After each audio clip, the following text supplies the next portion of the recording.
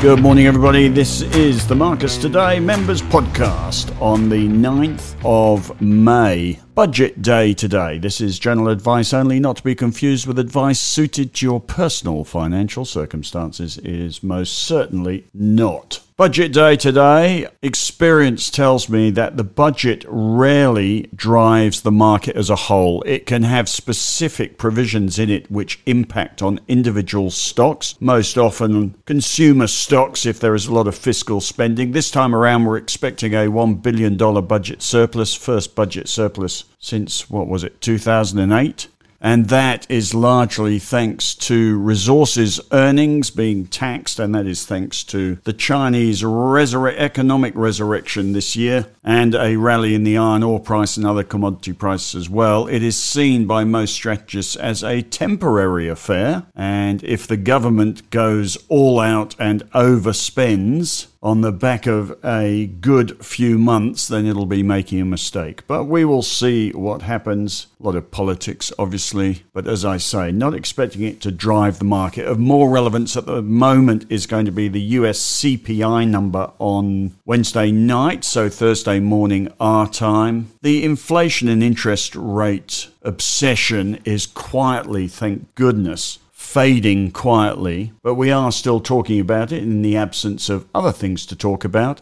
The chances of a rate rise at the June 14th FOMC meeting, so the current rate is 5% to 5.25%. On June the 14th, it is 90.3% expected to stay there. These are not bets or gambling. This is simply, you can imply these percentages from what bond yields are doing at the moment. So these percentages are a statistical, empirical calculation based on what the bond market is doing with future interest rates. So the bond market implies a 90% chance of rates staying as they are. There is a 9.7% chance of them being raised again. Interestingly, if you go out to December, you can get all these numbers on the Google CME FOMC, and you will find there's a website run by CME Group that does all these calculations for you. So if you go out to the FOMC meeting on the 13th of December, you will see that there is only a 1% chance of rates being where they are now and a 99% chance that by the end of the year, interest rates will have been cut.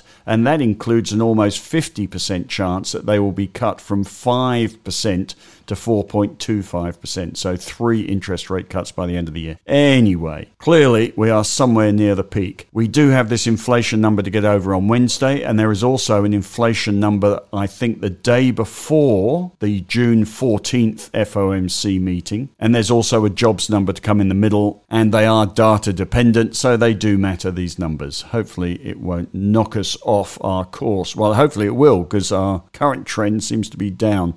Not in the US. It's quite a positive market trend at the moment. I will come to that in a minute. Let me just cover the ideas portfolio, which has been relabeled the no ideas portfolio at the moment. When the market is running, I am absolutely flooded with fabulous ideas, and you will find I usually limit it at about 10, but this section will fill itself up extremely quickly, usually with about 10 ideas, most of which make money, and the game is not so much playing those individual stocks, but spotting when the market turns turtle again. At the moment, it's empty because the market trend is flat to down. We don't have a lot of momentum. We haven't powered towards our all-time high as we had hoped. We have stalled, so no ideas at the moment. Last week, of course, we sold our dividend strips, thankfully, just before the results from NAB. We sold ANZ, Westpac and NAB, and the share prices didn't respond well over results, which was good for us having sold them. But I would just point out, as a side note to the ideas section, whilst the NAB went NAB goes ex-dividend tomorrow, ANZ on the 15th, Macquarie on the 15th, 11th. Westpac should be in that list as well. Let me just work that out. Westpac ex-dividend on May the 11th. That's not in my list at the moment. My source is running a day behind time. So we have NAB going ex-dividend tomorrow, so you can still buy it today. Westpac ex-dividend on Thursday, and ANZ ex-dividend on Monday, Macquarie ex-dividend on Monday. So you can still pick up all the bank dividends. They are now de-risked. They've had a bit of a share price correction. And if you're not concerned about the current trend, which is a bit floppy sideways to down, if you're more long-term, then this is the moment to buy them just before they go ex-dividend. The NAB is going to yield 3.1% in one dividend. ANZ 3.4, Macquarie 2.6. Haven't got Westpac there at the moment. I wouldn't be buying them to make money, as in I wouldn't be trading them in the ideas portfolio at the moment, because the trends are generally sideways to down. The stocks usually flop after they go ex-dividend, especially in a market that isn't rising, and the market trend is sort of against us at the moment. And we have this regional banking sector crisis could blow up. So I wouldn't be buying them short-term to make money, but just making the point the dividends are due in the next few days. And if you're long-term, this would be the moment to buy them. You'll have to wait 6 months otherwise. The other thing in the ideas portfolio is something I pointed out in the weekend newsletter, that Pilbara Minerals keeps going up. It's outperformed Mineral Resources by 30% in the last month. Mineral Resources has its own problems, but it does sort of feel like somebody's buying maybe a stake in Pilbara Minerals. Henry's written it up as the next bid target after Liontown. Rio, of course, had their AGM last week saying we're not paying high prices for lithium assets, which, yes, maybe you aren't, but you would say that if you were, and it makes it clear that you're interested in lithium assets one way or another. So Pilbara Minerals is overbought at the moment. Every day I look at it, I think, oh, I've missed it. Then it goes up the next day. I'm not buying it. It'll have a setback at some point. If they don't get bid for, then they will come back again. It's a bit frothy. If it gets bid for, I've missed it. Henry may have caught it, but I haven't. Anyway, otherwise, the ideas portfolio empty. The Macquarie portfolio, have a read. I've written up the Macquarie results. Results are on Friday. We, of course, have this one stock portfolio, which only trades Macquarie. You were in Macquarie or cash. At the moment, we're in cash. There is nothing in those results, and it all agrees with my initial interpretation of their results. There is nothing in the results research from brokers that would tell us to buy Macquarie particularly. There is one broker, UBS, has a buy recommendation. Otherwise, they're hold, neutral, add, and overweight. Morgan Stanley's got an overweight with a target price 23% above the current share price. UBS 15% above the current share price. But have a look at the chart. Trend is against us. It is come a dividend on Monday, 2.6% yield, was it? It's yielding 4.6%, including franking, for the full year. But in the research, target price dropped by 7%, 7.4%, 7.9%, 5.5%. One broker downgraded earnings by 9% and 10% for the next 2 years. Another 9% and 12% for the next 2 years. The interpretation of the results is obvious. The Commodities in Global Markets and Global Markets division, CGM, saw its profit up 54%, and that offset the underperformance from all the other divisions. And the suggestion is that the visibility of earnings from CGM, in other words, the reliability, is low, and one broker forecasts the CGM earnings contribution to drop 40% in 2024. They can't really make that forecast. It's a volatile division. Depends what happens, of course, but they have to guess something. And because of the dependence on earnings from the Commodities and Global Markets trading division and the Macquarie Asset Management division, one broker describes the results as lacking quality, even though they were better than expected. And the net recommendations are a bit of a mixed bag. All I have to tell you is that there is nothing in there which says buy, and we are timing the stock, and there is nothing in the trend that says buy at the moment either. So still in cash. We're waiting for a big pivot point, not a momentary rally. Speaking of momentary rallies, BHP's had a better week, up from $43 to $45. It's down a little bit today, but the big trend is still down. I haven't bought it. I'm not going to buy it until the iron ore price starts to improve for a decent reason. It needs a solid backdrop. At the moment, the backdrop to the iron ore price is that the Chinese reopening trade is stalling, so the iron ore price, which has gone up for 6 months, it bottomed in November, peaked a month ago and has come down since then. So BHP is not a buy. It's going to follow the iron ore price around. The macro backdrop is a bit dull. It can change pretty quickly. We'll wait for that change. But again, no major pivot point on BHP yet. Now, the most exciting bit today is what I've done in the strategy portfolio. I will not run through it all because it'll take a while. I should probably do a separate podcast. But I'm selling the A200 ETF, which is the BetaShares Australia 200 ETF, matches the ASX 200. I'm selling that, which will take me out of Australia effectively. We've still got a REIT ETF, but I wonder why we're holding it. So slow moving. But anyway, mind you, we have made 11% on it. But selling the A200 BetaShares Australia ETF and buying FANG. Why would I buy FANG? FANG is so yesterday Netflix, Facebook. It's now Meta, and Netflix is a bit of a busted flush. But let me tell you why. Read the strategy section today. It is all to do with AI. Microsoft smashed its earnings forecast with recent results. Big tech has had a fabulous results season, and a lot of it is down to AI. The Microsoft share price went up 9% on the results. All the other AI providers went higher. Microsoft's cloud computing unit revenue was up 31%. This is Microsoft. This is one of the biggest companies in the world, seeing revenue up 31% from one of its divisions, and its intelligent cloud revenue up 16%. Personal computing revenue is down 9%. This is a major, AI is a major growth future. I do believe there is a chance that we are on the cusp of an industrial revolution equivalent in AI. As I say in the article, I was born in 1955. Sorry, I wasn't born in 1955. I was born in 1961. Bill Gates and Steve Jobs were both born in the same year, 1955. In order to be a computer billionaire, you had to be born at the right time. 1955 was it.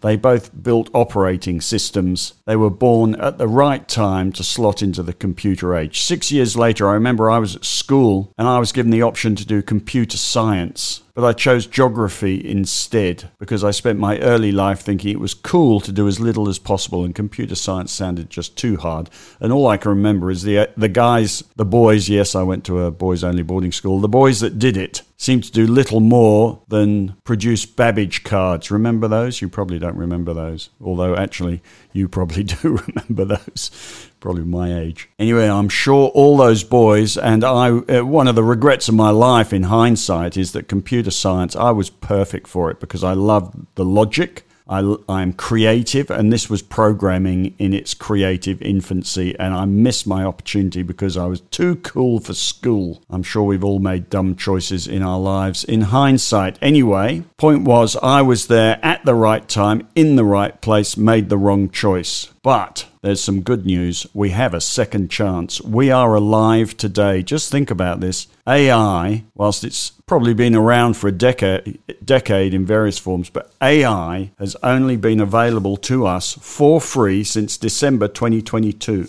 We are at the absolutely embryonic moment of AI, and we're being given it free at the moment because I don't know whether you've ever used ChatGPT, but if you type into ChatGPT, you'll realize that at this point AI does not have common sense.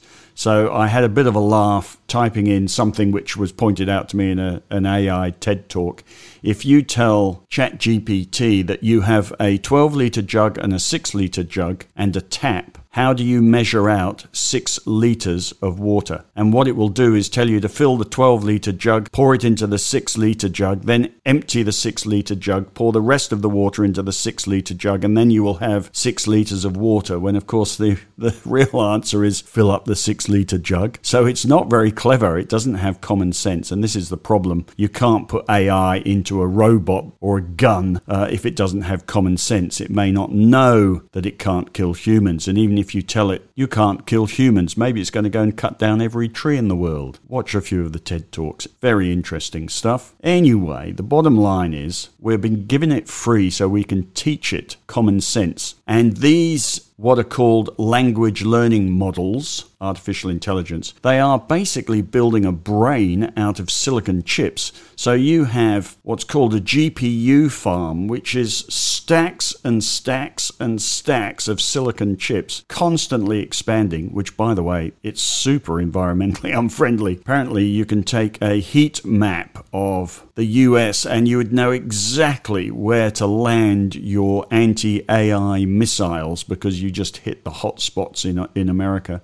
Anyway, the point being, it is very expensive to be in the AI game. Small companies can't do it. Yes, there are millions of programmers right now who are going to become billionaires because they write an app using AI, but the AI foundation is going to be 4 or 5 significant GPU farms, and they are owned by OpenAI, Google, Facebook, Microsoft, and Amazon. We're on the verge of an industrial revolution, an AI revolution. Those are the 5 companies that have the most exposure. The last results season has proven that this is not a red herring. It is a significant earnings source. And I think we should be exposed to it. I also think that big tech is recovering from last year's carnage and still probably has a long way to go without AI anyway. Amazingly, if you search up, as I did, ETFs that give you AI exposure in Australia, you get some weird and wacky ETFs trying to be clever in a host of companies you've never heard of, when the main game is to buy Amazon, Microsoft, Facebook, Google, and OpenAI, which is going to be Microsoft anyway one day by the looks of it. So you would buy, at this point, a conservative Australian investor doesn't need to get any smarter, I don't think, than buying the NASDAQ and FANG Plus. So FANG is the code, FANG. And it's not about Netflix. FANG only holds 10 companies: Nvidia, Meta, Microsoft, Apple, Snowflake, Alphabet, Amazon, Netflix, Advanced Micro, and Tesla. It has all the major AI companies in it and is as good as we can get at this point in time if you don't want to play earningsless startups. So today, in recognition of the fact that the Australian economy is about banks, which are no growth, 25%, resources, which are volatile, and the rest, who are servicing mostly a small economy of crusty old Australians, we are better to play the US and to play AI. So I have switched the A200 ETF into FANG this morning. It'll take a while for me to do the spreadsheet, so that'll be updated tomorrow morning, but it will mean that 90%, and it probably should be 100%, I don't know why we're still holding an ETF over a REIT sector, but we are going to be 90% exposed to the US at this point in time. Now, this is a bit of a long-term call, isn't it, to say we need to invest in the AI revolution. There will doubtless be hiccups on the way. Our main risk is a significant market correction, in which case we will just exit everything. You have to time the market. We'll have to temporarily abandon our long-term assumptions if the market loses its mind for a moment, but it will be temporary. So the game is timing stocks that are moving from bottom left to top right. If that's the case, then big tech should be moving bottom left to top right by AI, by the cloud, and this change is also going to provide us with a good reason to continue our investigation, or my investigation, of AI on a daily basis. I feel a bit like Forrest Gump. If you remember, he picked up a letter at one point from Apple and he told his colleague that he was investing in some kind of fruit company. And the suggestion is that if with his Gump shrimp money, $100,000, if he'd invested that in Apple, it would now be worth $7 billion. So let's hope we're on the right track. Right, there you go. Spent far too long on this podcast. Henry today talks about Appen, 4DX after its capital raise. There's a share purchase plan coming up. He covers a couple of announcements. Once again, has a section on lithium, and Morgan Stanley had a bit of research out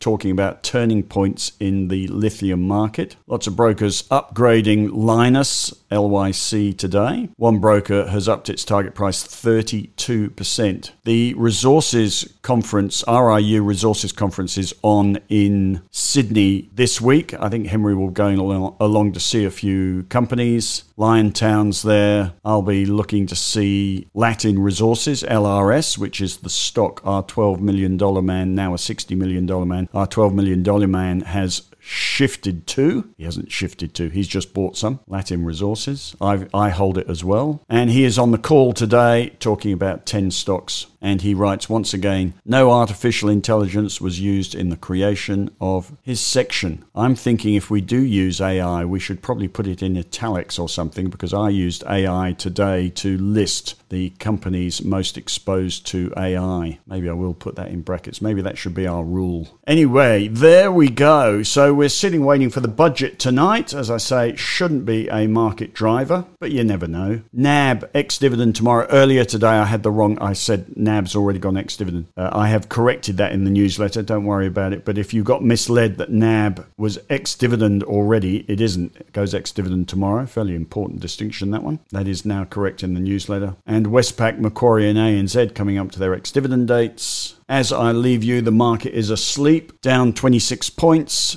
Every sector is now down a little bit. Infotech, the best performing sector. Energy, the worst. Banks down. CBA down 0.7% on its update. Westpac down 1.9% after results yesterday. That's about it. Floppy stuff. You have a fabulous day. Hope you enjoyed my strategy piece today. I will be back tomorrow. In fact, I might not be back on Thursday. I am at the ASA conference. I find it a bit difficult to write on a laptop in a hotel. I will do my best. I'll probably just do the bones of it on Thursday and Friday. Back properly for the weekend email. But ASA conference and RIU Resources Conference in Sydney, a bit of a focus this week. I'll speak to you tomorrow.